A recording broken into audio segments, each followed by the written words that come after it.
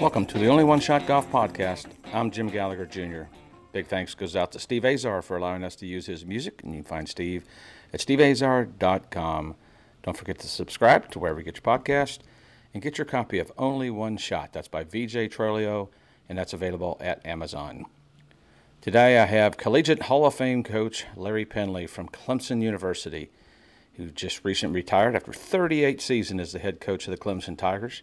Teams won 83 tournaments, 10 ACC championships, the 2003 NCAA championship, and made the postseason 37 of 37 years, including 30 to the national tournament.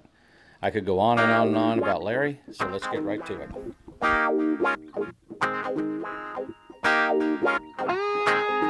Here we go.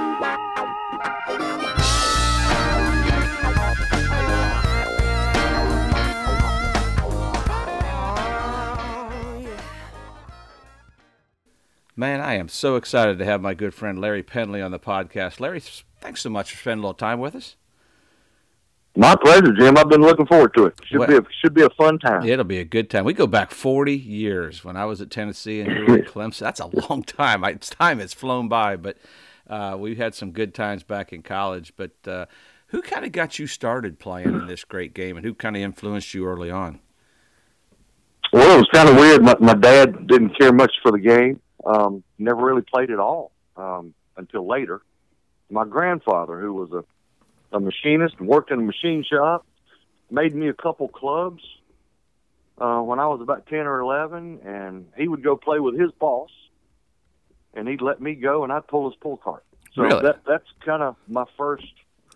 I wish I still have the iron that he made me. Uh-huh. I wish I had the wood, but I took the wood and I teed up every rock in our driveway, and I ended up busting the wood. But it was good, and that's kind of how I started. Isn't that cool? I mean, it's just we all go back to that one moment where someone got us started, and we just kept beating it around and got out there and just fell in love with it. And I've never heard that story from you. That's a really cool story. But you talk about junior golf, and it's changed, I guess, so much. But one thing, there's a lot of talented young players out there. But what was junior golf, and when did you kind of, like you said, you got started with your grandfather, but when did you maybe start playing some junior tournaments?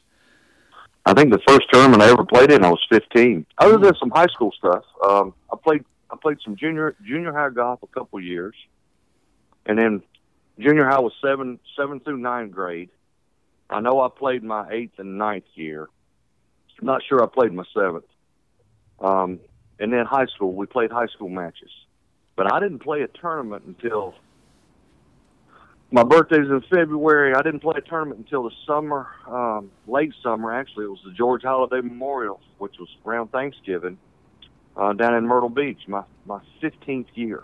Wow. And Dad said, we're going to take you down there and see what you do. And I remember shooting 85 the first day, and I shot 75 the second day, which was not bad. Which was pretty good. Yeah, and then I won the tournament the next year. Wow. Yeah, so it kind of did between a 15 and 16 year, the competitiveness and being able to compete and play, and I finally quit playing baseball, and all that kind of kicked in, and that's kind of when I really realized, golf might be a fun thing to do to compete. Do you remember if something that's what we did. Do you remember if something kind of clicked to kind of make that turnaround so quick, that next year? No, I really don't. I never had a lesson. Right after my granddad kind of got me started, my dad finally quit playing professional fast pitch softball. Okay. And that's what he played. That was a sport he loved, and he played up until he was about 35, 36 years old. And once he stopped, I vividly remember him coming home with 2 sets of clubs, and he goes, "Well, it looks like this is what we're going to do next." So, and that's kind of when it really, he started dragging me to the golf course, and he'd go to work and drop me off at the golf course, and we'd just play. We just learned to play. There was no instruction. Somebody did give me Hogan's 5 Fundamental book, so I could look at a grip, and I could look at swing planes, and I could try to figure out weight transfers and power accumulators and all that good stuff to hit the ball. But There was nothing real technical. It was all by feel, and let's just go have a good time. And that's what we did. Wow, that's such a great. There's so much to be said about that because we have all the technology out there now, and I get confused with it because I was kind of like you. My dad was a pro, and I had that in my back pocket, but I just went out there and just kept playing and playing and playing until I kind of figured it out, and those were the best times. I mean, I got more out of playing on the golf course than I did practicing. For sure. But when did you start thinking, well, maybe I can do this and maybe play college golf somewhere? It wasn't until I was 17, and then I won the PGA, the Carolinas PGA Junior, and I started getting some, some attention and some letters. Prior to that, I had gotten a letter from Wingate College. That was my first letter, and that's where I thought I was going to school. Wow. I didn't even know anything about golf. I knew Wake Forest was amazing. I knew Wake Forest had won back-to-back national championships in like 75, 76, and that was Jay Haas, Curtis Strange. So I, as a North Carolina boy, I knew about all that. Mm-hmm. But I never dreamed of playing on that kind of stage. And then all of a sudden, I had a summer where I won about 4 tournaments, and then it got busy. But the recruiting is so much earlier today. We're looking at kids in the 8th grade, 9th grade, 10th grade. Usually by 10th grade, they've darn near made up their minds. Well, college was a distant blur when I was in the 10th grade. Oh yeah. We didn't commit. I didn't commit until February of my senior year. Right. So, it was a longer, drawn out, later process for sure. But I figured out, if I can get to college, I can get me an education, whether I play great golf or not, but I'm going to have fun doing it. I'm going to try to play and compete, and let's see what happens. And, for whatever reason, I'd always loved Chapel Hill. They had coaching issues at that time. Mm-hmm. Mike McLeod was their coach. He was dying. Mm. So that kind of, they had hired Devin Browse, but I didn't know Devin. Devin Browse was the superintendent at the golf course at that time. Mm-hmm. So I didn't want to go play for a superintendent, although Devin later became a great coach and a very dear friend. Mm-hmm. Coach Haddock, after winning them back-to-back national championships, asked for a raise at Wake and got declined. Wow. They turned him down, and it upset him so bad, he left Wake Forest and went to Oral Roberts. So Coach Haddock had been recruiting me. My grandfather was a staunch Southern Baptist, so of course he would have loved to have seen me go to Wake Forest. Absolutely. But now he's gone. They bring in this guy from Georgia Southern named Ron Roberts, and I don't know, the fit just wasn't there. And then all of a sudden, I got a phone call from Bobby Robinson in Clemson, and why don't you come down here and visit? And I did, and I fell in love with it. And literally, I have never left the place. I understand why. Seriously, that was in spring of 77, and I'm still here. I know. So it's been a long time. So you mentioned recruiting. We'll get back because I want to get back to the Clemson story. But you mentioned recruiting and these kids having to make these decisions so young. And I know, it was, if you were a boy, it was 9th grade or 10th, or you just kind of got left out. Don't you think and I think they've kind of made a little bit of a change to get a little bit later in 10th grade. That's an awful young age to try to make a decision that you're 4 years from having. That had to be tough, not only for coaches, but for kids to make those decisions to get that far in advance, because you don't know how good you're going to be. Like you said, you were a late bloomer. Yes, and I have actually recruited late bloomers. I've Charles Warren was a late bloomer. Really?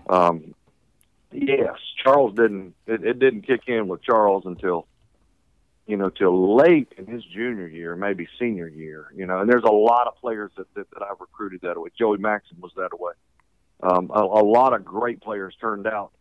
They just don't mature until later. Mm-hmm. You can recruit talent at 14, 15, maybe even 16 years old, but you still don't know what they're capable of mentally. You don't know how tough they're going to be. You don't know how they're going to compete. You don't know if they're going to be playing golf when they're 20 years old. True. So all this recruiting that's been pushed earlier and earlier and earlier, I have been totally against it.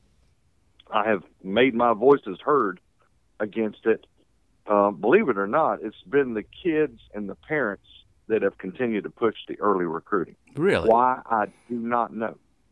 I think they want to feel like they can secure a spot on a college team and have somewhere to play, and then they try to continue to upgrade from there. But I don't know. I've never been a fan of it. I don't believe in it. I want to know more what I'm getting. You know, I want to wait a little bit longer, get to know the guy, get to know his family, get to know his whys. You know, why does he play golf? Well, why does he do this? Get to know all those questions, and then, you know, then I'll know more how to coach it, I think. So that's kind of how our approach was. No, your approach is like mine, because I had two of my daughters play, and I remember, of course, my oldest would have been a late bloomer. I mean, she was a soccer player and didn't decide till like her junior year, hey, Dad, I want to play college golf. And I mean, she just played a few tournaments around Mississippi, and I said, all right, sweetie. And we went around the whole summer, and she wins the state am, beat Virginia Grimes, who was on the Curtis Cup team her senior year of high school, and she plays at Mississippi State, one of those late bloomers like you're talking about. And my other daughter was a top player, and I just told her, I said, Kathleen, you do not have to make this decision until you're ready. But you have to be honest with the coaches. But you got to narrow it down to 3 or 4 schools we'll go visit, and you just until you're ready. And I remember her telling me, and this is I'm not trying to make fun of her, but I think it was almost going to her junior year. She goes, Dad, colors matter. I go, colors? She goes, you got to look good to play good. So I mean, they're that age, and they don't even, And I said, Dad, that's true. I said, purple looks okay on you. And so she ended up going to LSU. But I mean, she was only that far along, and I can't imagine a kid, in 9th grade making a decision that'll affect their life. I think that's why we're seeing all these transfers too. I think it's very difficult for coaches change every couple of years if you're not careful. So there's so many things.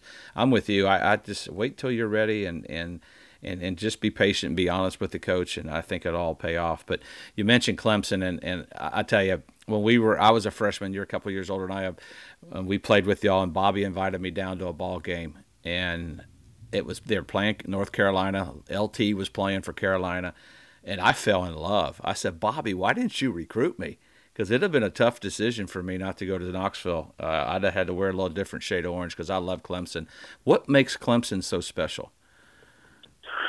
Man, I don't know. It's been a great place to raise a family.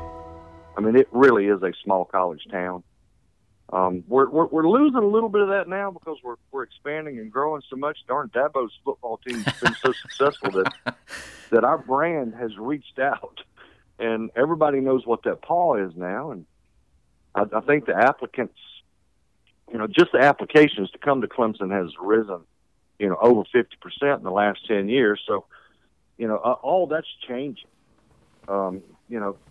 My junior year, senior year, our president at that time promised me, Clemson will never have over 10,000 students.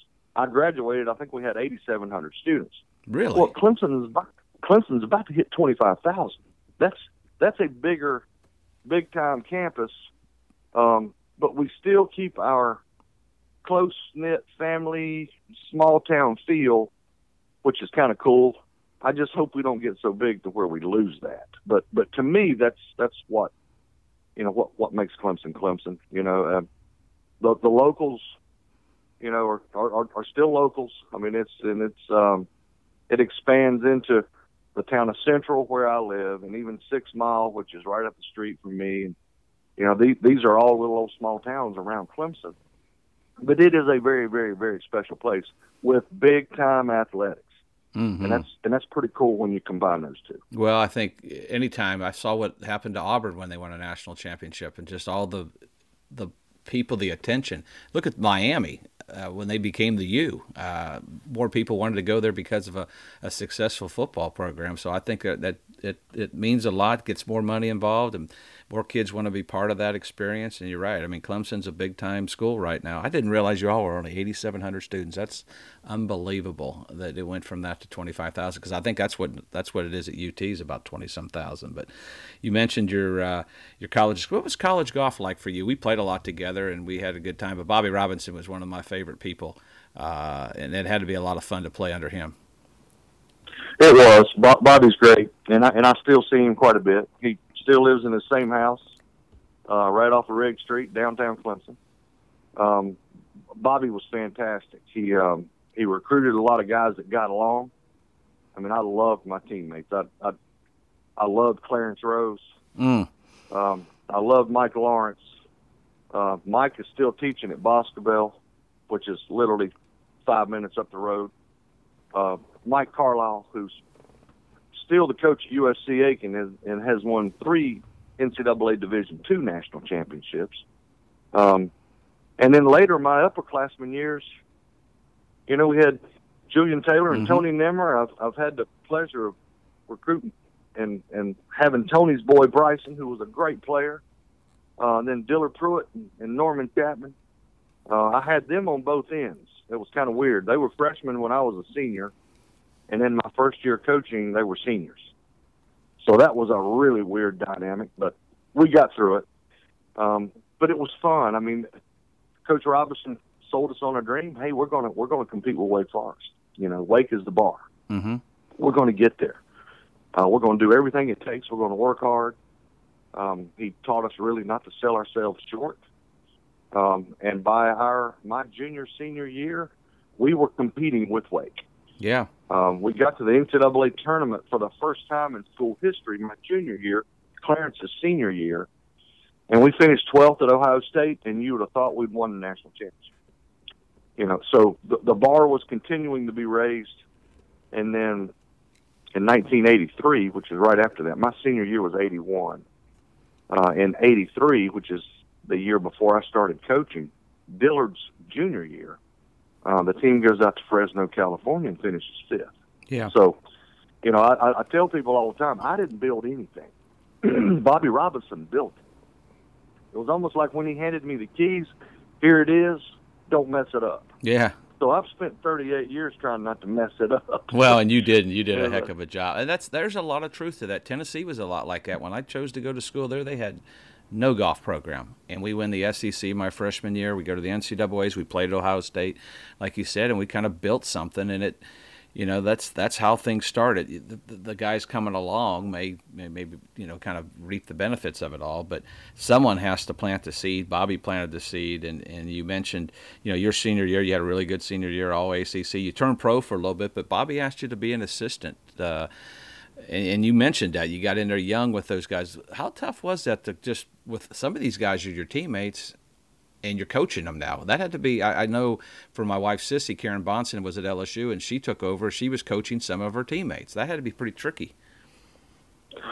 Yeah, it was. And it was, I kind of stayed away as much as I could from coaching unless they wanted to ask me something.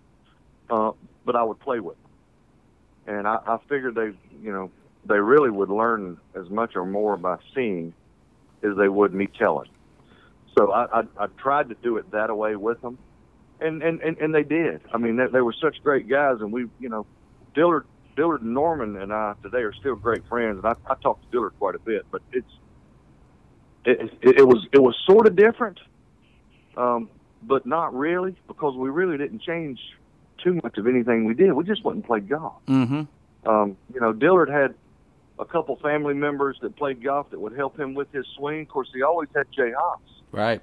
Jay was married to Dillard's sister, so we always had Jay as a reference, or Dillard did, and then he'd come back to share the knowledge with us, which was always cool. Mm-hmm. We were always looking, ways to grow and ways to learn. Jay Haas whether he knows it or not, was a tremendous help to Clemson golf when Dillard was there, because Dillard would just share everything he'd learned from Jay.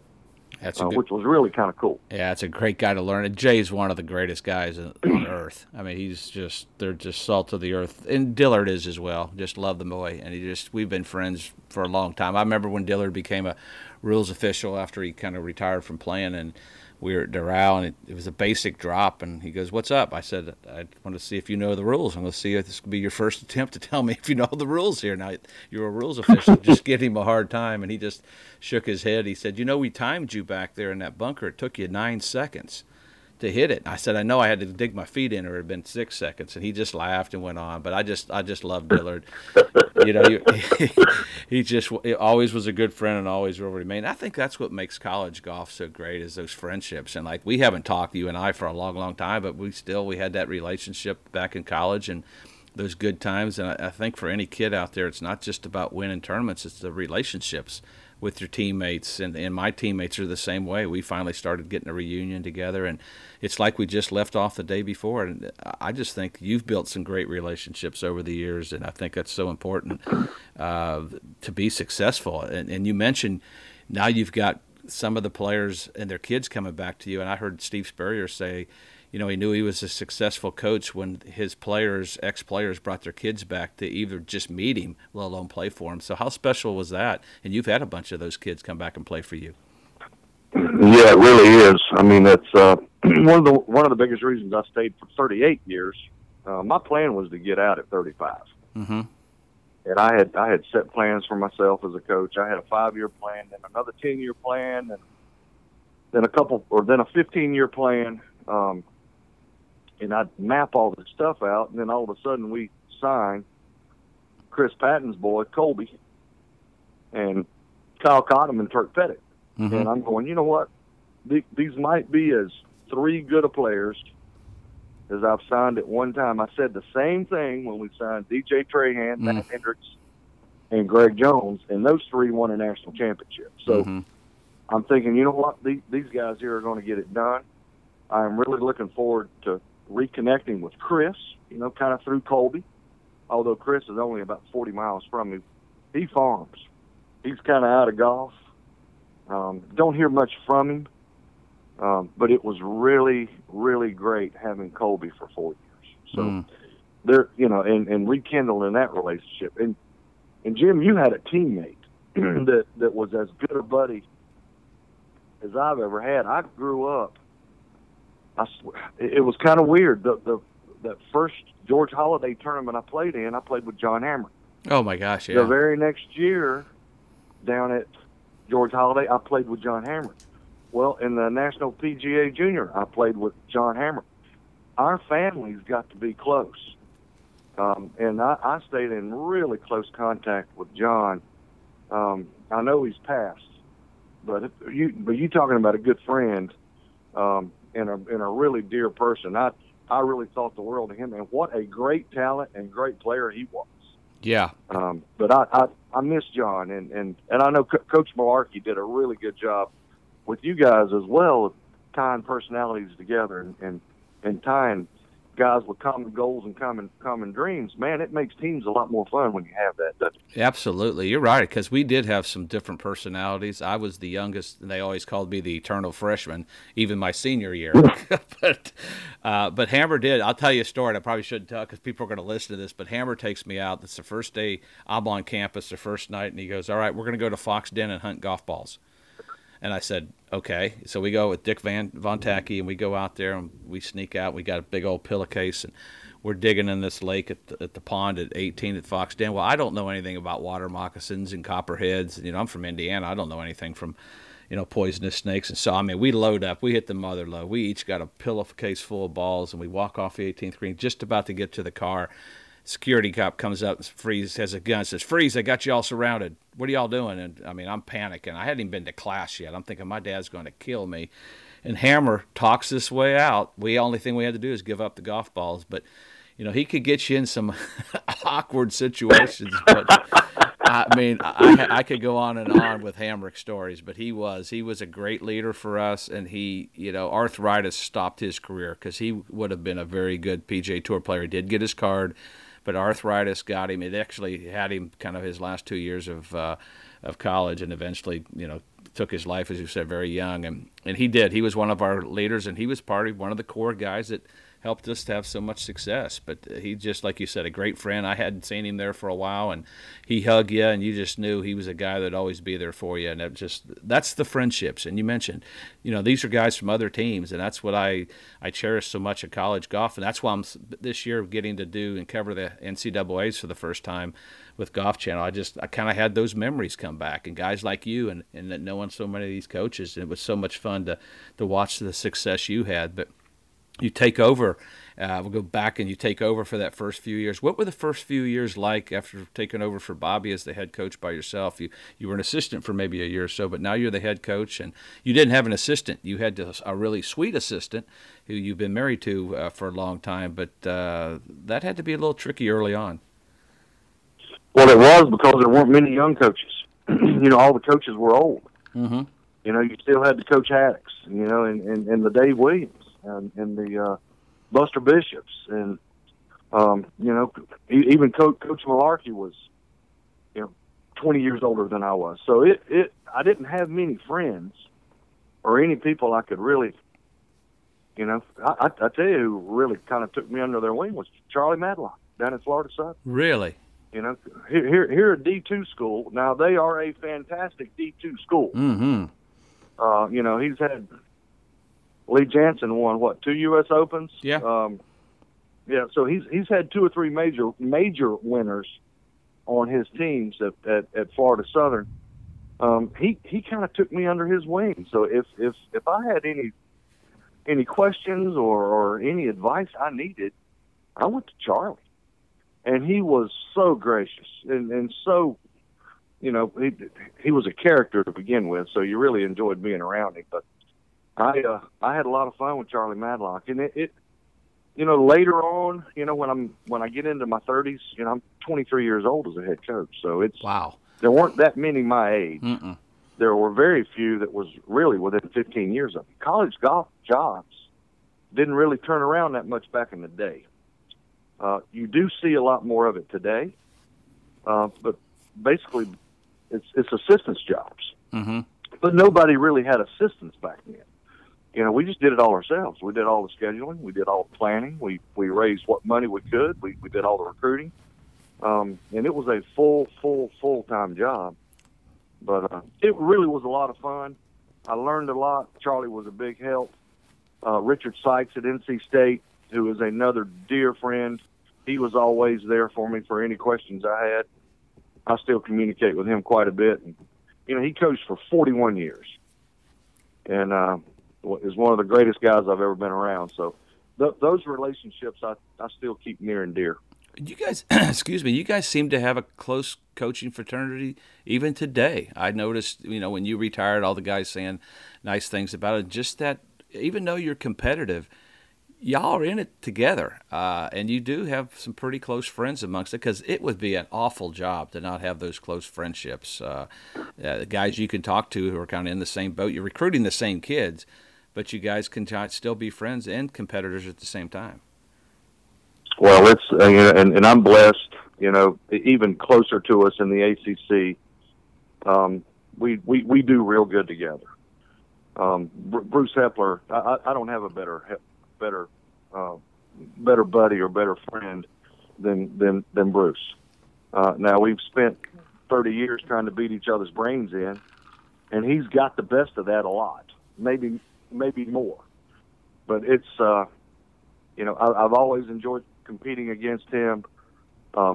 Trey Jones at Florida State just does a phenomenal job, and I have always appreciated and enjoyed his friendship, even when he was at Georgia State. Mm-hmm.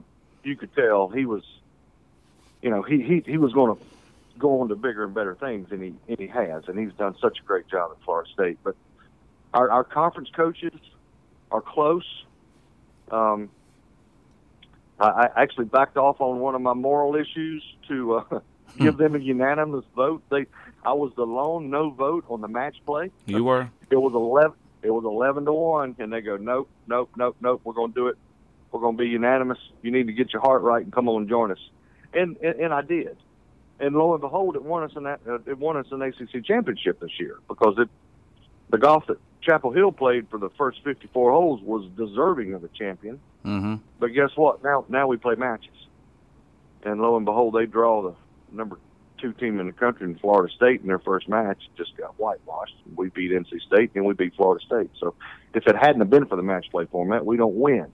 What were some of your what were some of your reasons to hesitate? Because there were a lot of coaches, even on the women's side, that weren't quite sure, because they had dominating medal play teams. They were pretty deep, because match play is a different animal. You can beat anybody on any given day. Well, and that's kind of why I don't like it. I mean, I think it's more luck. And then when you're only playing 5, now you only need 3 players True. to play. You know, you only need 3 matches. You know, before we're counting 4 scores. Mm-hmm. You know, so we at least have to have 4, which I think that better identifies the better team. So now we're even diluting it even more, and we only need 3. You know, so I don't think the format crowns the better team or crowns the champion like it should. But it's here to stay. Mm-hmm. And I know the reason my ACC buddies wanted it is they wanted to help prepare us better for the NCAA. Sure. You know, they wanted to say, all right, you know, we've got some really good teams coming up. We're going to be making match play. The SEC's already doing this. Mm-hmm. You know, let's go ahead and do it, and maybe it'll help prepare us more, and maybe it'll help one of us win a national championship. I get that, and I understand that. But the reasons going into it and why we have it initially, even on the national level, the NCAA level, I'm not sure I agree with it. You know, I think it's cost Oklahoma State 4 or 5 NCAA championships. Now, it does create excitement. It does create high drama. And if that's what you're going for and that's what you're looking for, well, you're going to get it. Mm-hmm. But as far as crowning the best team in the country, I'm not so sure. Yeah, because I think when you look at the women's side, Stanford was running away with the medal play. I mean, and they lose in their first round, and I don't.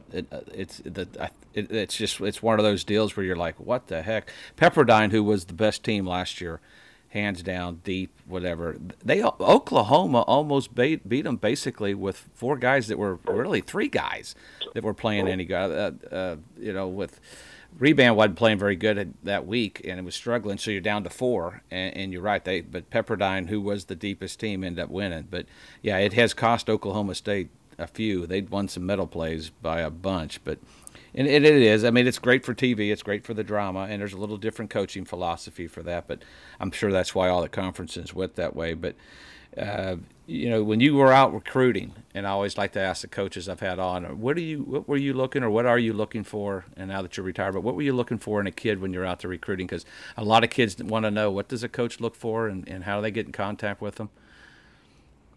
Oh gosh, I think the first thing, obviously, low scores gets our attention. Mm-hmm. You know, but before I come watch a kid play, rarely have I just gone to a tournament and just park it on the range. Yeah, I don't, you know, I don't really pay that much attention to golf swing or anything like that. I do pay attention to fundamentals. I do want to see a good grip. I do want to see a somewhat conventional golf swing. There again, that would have taken Wolf right out of the picture. Yeah. I mean, look how great he was. Mm-hmm. But then I want to go watch him. You know, I want to see how his relationships are. You know, I want to see how he treats his parents. We have backed off a couple kids just because of the interaction between the player and their parents. Mm-hmm. We had one kid snap at a mama one day. She brought in the wrong color Gatorade. Oh, boy. Snack bar at the turn, you know. So you pick up on all them little things. You see them little things. I'm going to stay with you till I watch you play bad. Mm-hmm. I want to see you play poorly. I want to see the putts lip out. You know, I want to see the shots a half a groove low, bury in the bunker. Let's see how you handle all this. You know, you're going to scratch out a 73 or 74, which, you know, might win us a golf tournament. Throw a pity party and shoot 77, 78 to 80 and do nobody any good. So that's kind of what we're looking for. You know, I hate to say that we recruit attitude a lot, but we do. And we look at attitude as right or wrong, not good or bad. It's more black and white than good or bad. It is right or wrong. It is either the right attitude or the wrong attitude. We travel in that Sprinter van a lot. Mm-hmm. We're spending a lot of time with each other in a very close, confined area. We have to like each other. We have to be on the same page with each other. And I'm not going to get in there with a bunch of kids I don't like. So I really make sure that our attitudes are compatible and we can build on that. Yeah, there's a lot to be said. I probably didn't get as many looks a few times in junior golf with a few outbursts I've made, but Coach Malarkey saw something in there that was truly me. But I was quick to get Hey, mad. I don't mind the outburst, Yeah. and I told our camp kids, I don't mind the passion. If great players have short memories, you got to get over it real quickly. Mm-hmm. But if it's a quick, as long as you're not cussing or tearing up the golf course. Right. But if you're showing a little bit of a lot of times it just shows me you care. True. But the only shot that matters is this next one now. So let's get over it and let's get refocused. So, I don't mind the outburst. To me, that sometimes that just shows a competitive spirit that you can't coach or teach. Yeah, that's a lot of truth to that, because there's a lot of guys like that. It means they care, and if it affects the next shot, you're in trouble. But I think one of the things that really you talk about that tightness, and you recruit those kids in different personalities. But one thing that we didn't have, and I would have hated it, was workouts. Especially early morning workouts. I know watching my girls go through that. I don't know about you, but I even as a coach, I know you weren't in there working out with them, or were you in there working out with them those early mornings? No. I don't. Golf has really come a long way. I think we have Tiger to thank for all that. It's the kids are better athletes today. I mean, I really believe that. I mean, you look at my team when they get out of the van. I mean, we look like a swim team. Yeah. We're 6'5", 6'4", 6'3", 6'3". They spend at least 3 days in the gym a week. Now it is specific golf training. A lot of it's speed training. A lot of it's shoulder and lower back injury prevention training, but it's still training. And they're in there feeling like an athlete, and training and working like an athlete. And it's been a whole different deal. We've done a good job at Clemson. Whoever is assigned to us, we always send them to the TPI training. There you go. And they get a full week's course on what to do golf specific training, and it's awesome. I mean, it is really fantastic. Our guys buy into it. I don't think we did it as a team when I started coaching until, probably the mid-'90s. Yeah. Mid to late 90s. Mm-hmm. I think Jonathan Bird was the first one to ask for it. He said, why don't we get in the gym a little bit? And then from then on, it kind of took off. I mean, Trahan loved it. Yeah. Trahan spent a lot of time in the gym. Lucas loved it. Lucas liked going in the gym. But it's different. I mean, it really is different, and you really have to be careful. I mean, you really have to be careful. You have to be in there with somebody you can trust, and somebody knows what they're doing. You don't want to be in there with a football mentality trainer, that's going to have you doing a bunch of dead weights and deadlifts, and because you can get hurt. So no, you got to be real careful. I've seen a lot of kids get hurt. Either they weren't paying attention to what the kids were doing, or they just weren't, like you said, TPI certified, weren't golf related. But the successful teams and the successful programs try to get somebody in there that does that, because that's great advice for the kids out there. When you're looking at a school, check out their training. Who's going to be the one that takes care of you? Because it's 4 years of working out, as you said, 3 or 4 days a week, and that's why they're hitting it further. That's why they're in better shape. I mean, they were great athletes when we were growing up, but man, they look like athletes now. And fit. Yeah, I wish I could have I wish I would have done a little bit more of that, even on tour, just to kind of kept playing a little bit longer. But this was your last year. You're going into retirement. How emotional was it going in that last week, knowing this was it? Because it looks like the kids were really fired up to go. Y'all won 4 tournaments, the ACC. You get out there, and it had to be a pretty emotional week for you going in, saying, "This is my last one." It was, and it really started hitting me at the ACC championship. I mean, we win it in very dramatic fashion with a birdie on the extra hole, and then it kind of hit me. That's my last ACC championship. Mm. And I had coached in 37 of them and played in 4, so I had kind of I'd been through 41 of them, and now that was over. Well, the regionals at the Golf Club of Tennessee, that was not our best golf. We go in as a 1 seed and we squeak through. So I didn't have time to reflect on what, this might be my last tournament. Mm-hmm. We're trying to get through. We're trying to get to darn Arizona. So I never let my mind go there. But we found a way to get through. We played pretty good the last 9 holes and made it. And then we get to Arizona. And I was just trying to soak everything in. Mm-hmm. I was trying not to I knew the golf course was going to be pretty difficult for some of our players. I knew Pettit was going to have a great week. Pettit's ball flight, just tailor-made fit, got that golf course. I mean, it was he hits a high cut with a lot of spin. And those greens got harder and firmer. Even the fairways got firmer. His ball was going to stay put. He was playing a wider golf course than the rest of the field. So he was going to hit more fairways. And once he got the green speed down, I knew he was going to be a factor. Some of my other players that move the ball right to left and doesn't hit it as high, I knew were going to struggle. Mm-hmm. But you can't change it now. I mean, No. you got to dance with what you got. And we've tried to get a little more conservative off the tee and tried to fit a few things in there and make it happen and try to get to that final 8. We had a chance. It just didn't work out. So now my focus really turned to Pettit, and let's see what we can do with him. I thought a lot about. I'll be honest with you. I thought a lot about Charles Warren. Mm-hmm. The last day, Charles won the NCAAs as an individual in '97 at Conway Farms in Chicago, and Charles never led that golf tournament. Charles, the only time he wins is when he makes the winning putt on the playoff hole to beat Brad Elder. Mm. That's the only time he led. So, but I knew Pettit was leading at times the last day. That's kind of why I wanted to get to him. I knew how he stood. I knew he didn't care, but he didn't really want to know. He's a very process-oriented, very in-the-moment, present-tense player, so we weren't going to mess with any of that. We're just going to let him do.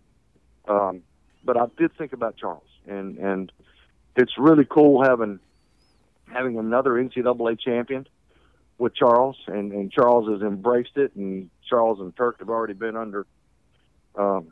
in contact quite a bit, and it's a very small club then too. So that was really a lot of fun for me, watching Turk win it, and then it kind of hit me, Billy Ray kept bringing it up, and I'm going, Billy Ray, you need to hush.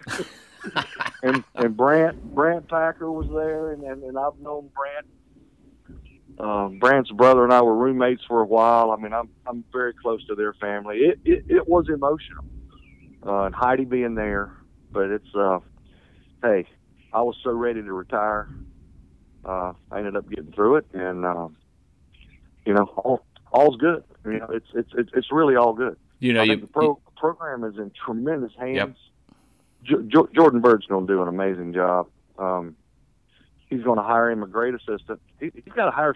I tell everybody, he's got to hire somebody to replace himself. Oh. He's not replacing me. He's got to hire somebody that does what he did. Mm-hmm. That's going to be tough to do. It's easy to do what I did. He's going to have to replace himself, and then once he does that, you're going to see some great things out of our golf program. Yeah, assistant. They do a lot. They do a lot of grunt work. I know plenty of assistants, but you messed. I got a little teary-eyed for you too, brother, watching that as well, because I was in the studio and I was like, what am I going to say about my friend here? And it's like, okay, I don't want to be sitting here crying on TV. And I felt for you, because I just know how much you loved it and how much you loved those kids and how much they loved you. And it showed, and the respect you had throughout your career. I mean, some of the things you've accomplished, like 37 out of 37 trips to the NCAA, 30 national trips to the Nationals, a national championship, 10 ACCs, Coach of the Year 9 times. I mean, 5 different decades, 2 individual champs. Do you have a pinch me moment sometimes when you sit back and look at what your teams have accomplished over all those years? No, I never allowed myself to do it, and then because I knew we had an unfinished business and a job still left to do, so I never took that luxury. I will when these camps are over with. I really still haven't, because I've been really quite busy. I mean, we get back early Wednesday morning. This is Jordan's first time running golf camp, and I'm there, I'm wanting to be there for it. So we've got a lot of busy work to do on all day Thursday, all day Friday. I mean, we got to get vans, we got to get meal cards, we got to get room keys, we got to get all the groups in order, we got to get everything lined up to the golf course. We've been busy. And then camp started Saturday. And then the first week ended yesterday. So I still haven't given myself that luxury. And Dillard and I keep talking. We're going to meet for a cold one at some point in time and sit down and talk about some things. And I'm really looking forward to reconnecting with some of my former teammates more, and just continue to build on those relationships, because when it boils down to it, those are really the gems that I'll keep. The tournament wins, I don't even know where some of the trophies are, to be honest with you, and that really doesn't matter. But what does matter is the personal relationships, the friendships, the battle scars we went through together. Man, we'll keep those forever. And I'm really looking forward to thinking about all that stuff that we did in the past. So it's really going to be a blast. Absolutely. 83 wins, but what you said is the personal relationships. I think there's a John Deere tractor in your future, too, calling you some... Yeah, today if it'll ever quit raining, I can get out there and own it. Oh, well, you maybe have to put some. It's raining so much here. I saw the arc going down the boulevard here just a minute ago with the animals. I was like, lordy. But Larry, it's been a blast. I know you're busy. I appreciate you spending some time. It was great catching up with you. And I kind of always like to end our podcast with, whether in life or golf, you may have only one shot, and you got to make it count. And you've made it count in countless lives. Clemson University's proud to have you, and I'm happy to have you a friend, and I appreciate you spending some time with us, and enjoy some retirement. Maybe take a day off and have a cold one with Dillard. Enjoy some time off. I appreciate it, Jim. It's been a pleasure getting to know you too, and I'm proud of your career on TV. You're doing an awesome job, and somebody's got to be around to tell the stories. Exactly. And you tell great stories. Well, so I appreciate what you do. Well, I appreciate it, and give your wife a hug and enjoy some time off. You got it, buddy. Thank you.